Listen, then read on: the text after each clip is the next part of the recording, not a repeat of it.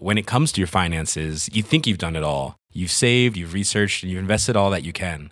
Now it's time to take those investments to the next level by using the brand behind every great investor, Yahoo Finance. As America's #1 finance destination, Yahoo Finance has everything you need, whether you're a seasoned trader or just dipping your toes into the market. Join the millions of investors who trust Yahoo Finance to guide them on their financial journey. For comprehensive financial news and analysis, visit yahoofinance.com, the #1 financial destination, yahoofinance.com. Hello, I'm Justin. And I'm Lucy. And together we are the hosts of Plenty Questions. It's a very straightforward general knowledge quiz. We ask you 20 questions, one after the other, 5-second gap in between, and you shout the answers out. And then you tweet us to let us know how you've got on. See if you can get 20 out of 20. No one has so far, but that's because we haven't started doing it yet. But we will. And there's also going to be some fiendish brain teasers, so join us for Plenty Questions. The following podcast is a member of the Great Big Owl family.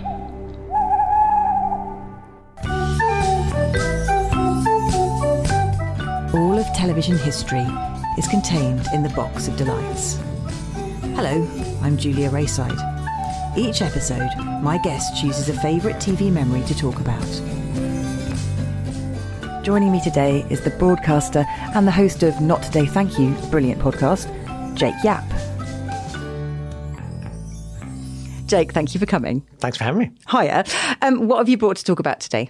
Ivor the Engine.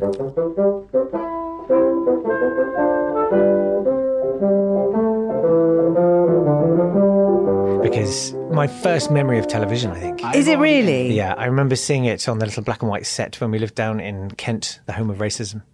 That's not why we lived there. Is it not? Were you just not keen fans of Cheer on a Saturday? In fact, well, we turned up the brightness a lot. We just wanted white. We didn't want black and white on the set. No, I'm sorry. But I remember being utterly transfixed by this little steam engine. Well, it wasn't. It was being made down the road from you. So whereabouts were you in Kent? I was just outside Edenbridge, near Tunbridge. Don't know where it is. So it's not far away. So this was being made in Blean in Kent, which is not far from Canterbury. Okay. And it was being made in the barn of Peter Firmin with Oliver Postgate, his friend and collaborator, in the small films kind of place. Yes. Which I have been to, Jake. Shut up. I've touched it. It's real. You have not? Yep. I stood by Bagpuss's window. So I was one of the lucky journalists who got to go and interview Peter Firmin in his lifetime. Sadly, we lost him last year. Yeah. Just one of the most incredible people I've ever met, and his lovely wife. And it was just a magical day. I took my son out of school. I was like, he is not missing this. Obviously, we hothoused him. We made him watch Bagpuss and just clangers and everything.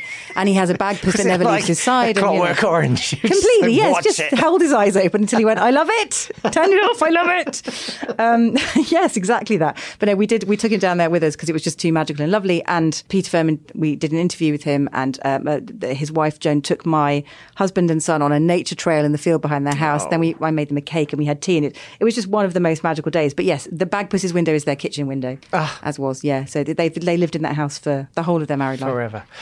I think Ivor the Engine was the first small films. Yes, I think it was the first thing they collaborated on together. I think Postgate had done a couple of things for Associated Rediffusion, and then they sort of teamed up. Well, I just loved it. And Wales had a sort of mythical place in my heart because it's where we would spend summers. Oh, really? When I was a child, we would camp in this little valley. That was in the top left-hand corner or somewhere else? It was not in the top left-hand corner. It was right in the middle. But, the association for me of Wales was of joy and escape and peace and happiness. Yeah. And so this little engine was this kind of representative of all that I held dear. Yeah. I mean, Oliver Postgate, the sparsity of the writing and what it said was just brilliant. His deep empathy, I think, with the mind of a child. In the first series, which is in black and white, this is like in the very late 50s, isn't it? I think 60s, I think. Okay, because I think it took me a while to realise that they were kind of two iterations. There was black and white, was it for ITV? Right. And then colour, I think, was BBC. I might have that wrong. Geeks, get in touch. But there were two different kind of runs of the show. So I think the colour version was 75 to 77. Okay. So maybe that was the first time you saw it, but they were probably repeating the black and white ones as well. No, I'm sure I saw the colour ones first, but on a black and white TV. Yeah, but I think they were like, let's see. No, I do have this written down. I don't want to saying like. There were 40 episodes in colour and 32 in black and white. Wow. So I know. So there's a lot of Ivor the Engine out there. And I think it probably is mostly available on DVD now, unless some of the black and whites are lost. But But it was this kind of incredible cutout paper stop motion animation. Yeah. There was like watercolors, just again, very muted, pretty palettes of like pale greens and sort of they were very gentle on the eyes, gentle on the ears. Oliver Postgate's voice is very synonymous with relaxation and comforting childhood loveliness. And the pacing of it was immaculate. It was story time. It was absolutely sitting down and having a beloved relative read you a nice story. Yeah. You know, there was no with attempt to dazzle you or excite you excessively. Yeah. In fact, there's a line in the first episode which says, Ivor didn't much like the viaduct. It was a bit tall. Oh, and you think, that's poetry. That's right. I don't want spaceships flying around. You know, I want you to understand how I'd feel about going over a viaduct exactly. as a 4-year-old. Yeah, no, precisely. It's a bit tall. And the opening, the first story is of how Ivor the Engine gets his pipes. He's got these 3 pipes, sort of whistles. Oh, that make the 3 different notes, yeah. Yeah, played on the bassoon by that's Vernon Elliott. The theme tune. Yeah, magical. So beautiful. And he was one of the founding members of the Philharmonia Orchestra.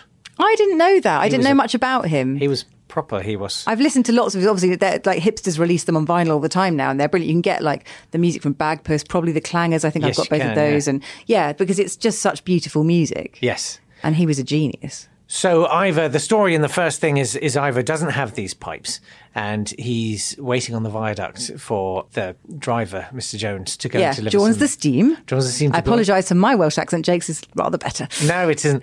To go and deliver the fish. And I mean, it's not bad. Welsh, sort of Gallic. Anyway, you're just trying to make me feel better. Thanks. And so he's waiting, and he hears the choir singing. It's the Grumbly and District Choral Society. Yeah, and he starts to cry because he wants to join in. I can feel it. Are you all right, Jake? No. Do you want to stop for a glass of water? Or? And he says, "This is the line. I transcribed it. It was like the hills and the valleys, the trees and the gasworks, all singing together, singing their praises to the golden evening sun." It's like, oh, man, I can't. And I think he recorded the voiceover in a wardrobe. Really? I think that was how they did the sound installation. Oh, amazing. But it gives it this beautiful wooden acoustic. Yeah. I genuinely... It's a sound booth, isn't it? Basically, it's a way to stop the sound from going too far away. But I sometimes try to replicate it in a sort of horrible clinical... At least that's what you say when you're found in your wardrobe. Crying and rocking to and fro, saying, Ivor, come back.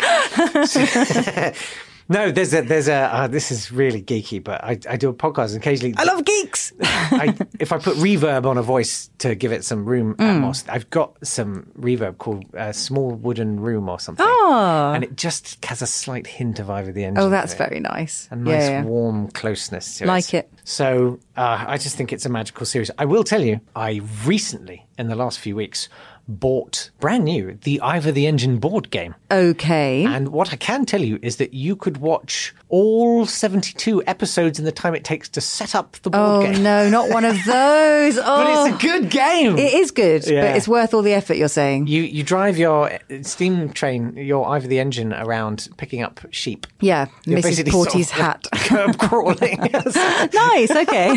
But yes, Mrs. Porty's house is right. there. Oh, okay, is on it? the board. Yeah. I know there's a whole episode about her hat. Do you remember her hat being delivered? Yeah. I like that one. Mrs. Porty's hat. Yeah. If I'd had an indie band, I'd have called it that.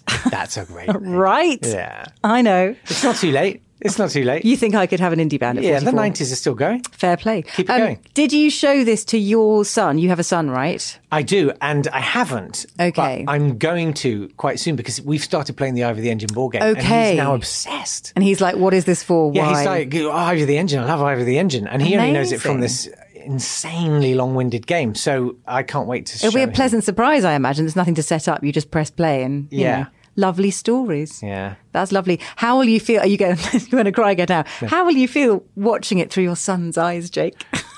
I mean, what do you want from me? What kind tears. of emotional... Yeah. Loads of tears. I will feel something. It's been a funny... I mean, if you really want to get into it, I've had a slightly weird relationship with Wales. Like, it was always my favourite place. And I wonder why. Because just because of Ivor the Engine? Because of escaping there. Yes, because holidays are obviously always happy places. My sanctuary. Yeah. I even wrote a song about it once, which, did you? If you're very unlucky, I'll send to you. Don't sing it now. No. And so, Wales was always really important. And bizarrely, I went there a couple of years ago. and it wasn't a good trip. And I suddenly felt very different about Wales. Like, oh no, have I spoiled Wales in my memory sort of thing? In a kind of, I think I felt slightly, I'm not sure that Wales loves me back. Oh, no. You know, as much as I love it. But I'm now not in that place anymore. And I think seeing, my little boy feels about Wales, I think, something of what I do. Oh, that's kind of magic. Yeah. How lovely. And seeing anything through your kids' eyes is just the most wonderful It's experience brilliant. imaginable. Yeah, even if you force them to like it. Sorry, Douglas. But, you know, stuff, he likes it now. He doesn't know why. He just knows he does. And he's got to forever. It's weird how his left leg starts going, but but he's fine. He's fine. He's totally fine. Of course he is. I think actually he has got a bagpuss. We did take it with us when we went to visit Peter Firmin, and he was most upset because they had done a merchandising deal, I think in the early 90s, which finally sort of unlocked, and that's why you can see Bagpuss and Clangers and, you know, Ivor merchandise everywhere, probably the board game too. Yes.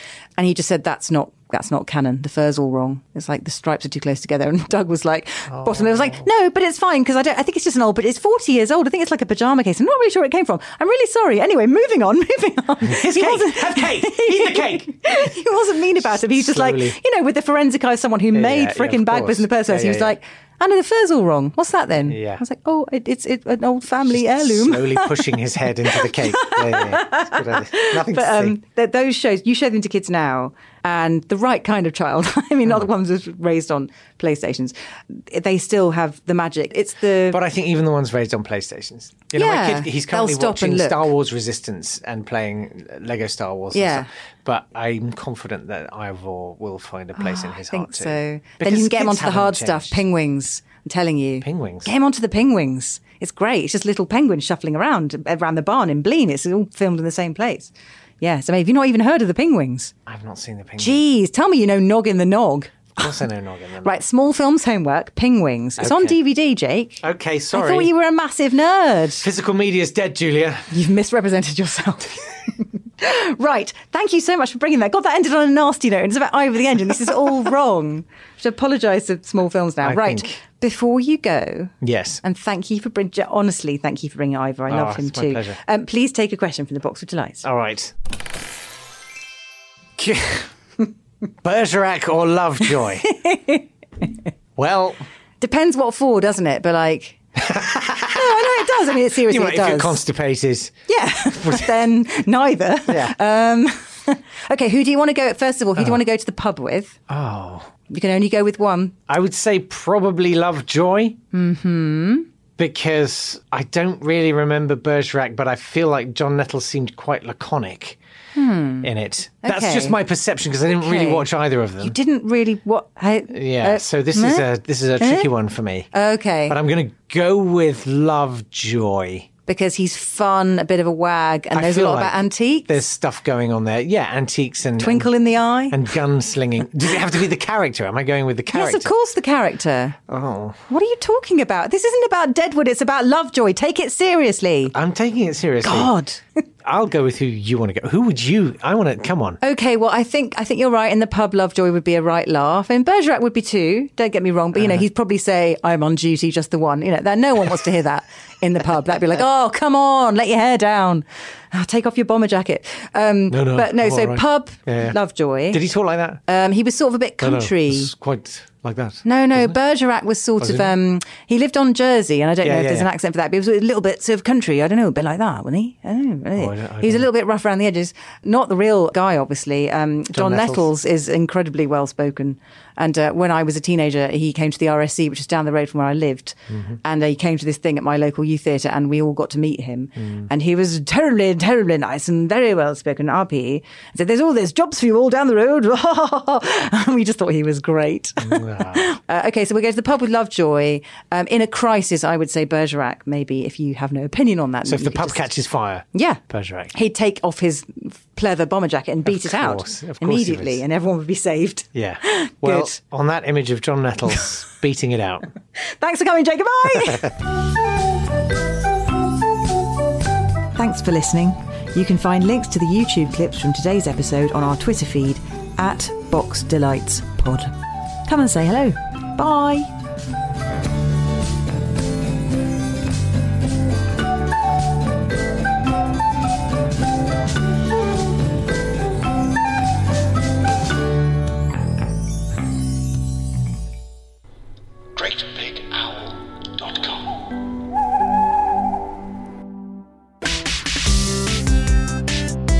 Hi, I'm Keza McDonald. And I'm Ellie Gibson. And this is our new show, Extra Life. It's basically us talking to funny people about video games. When I was a kid, it was Grand Theft Auto.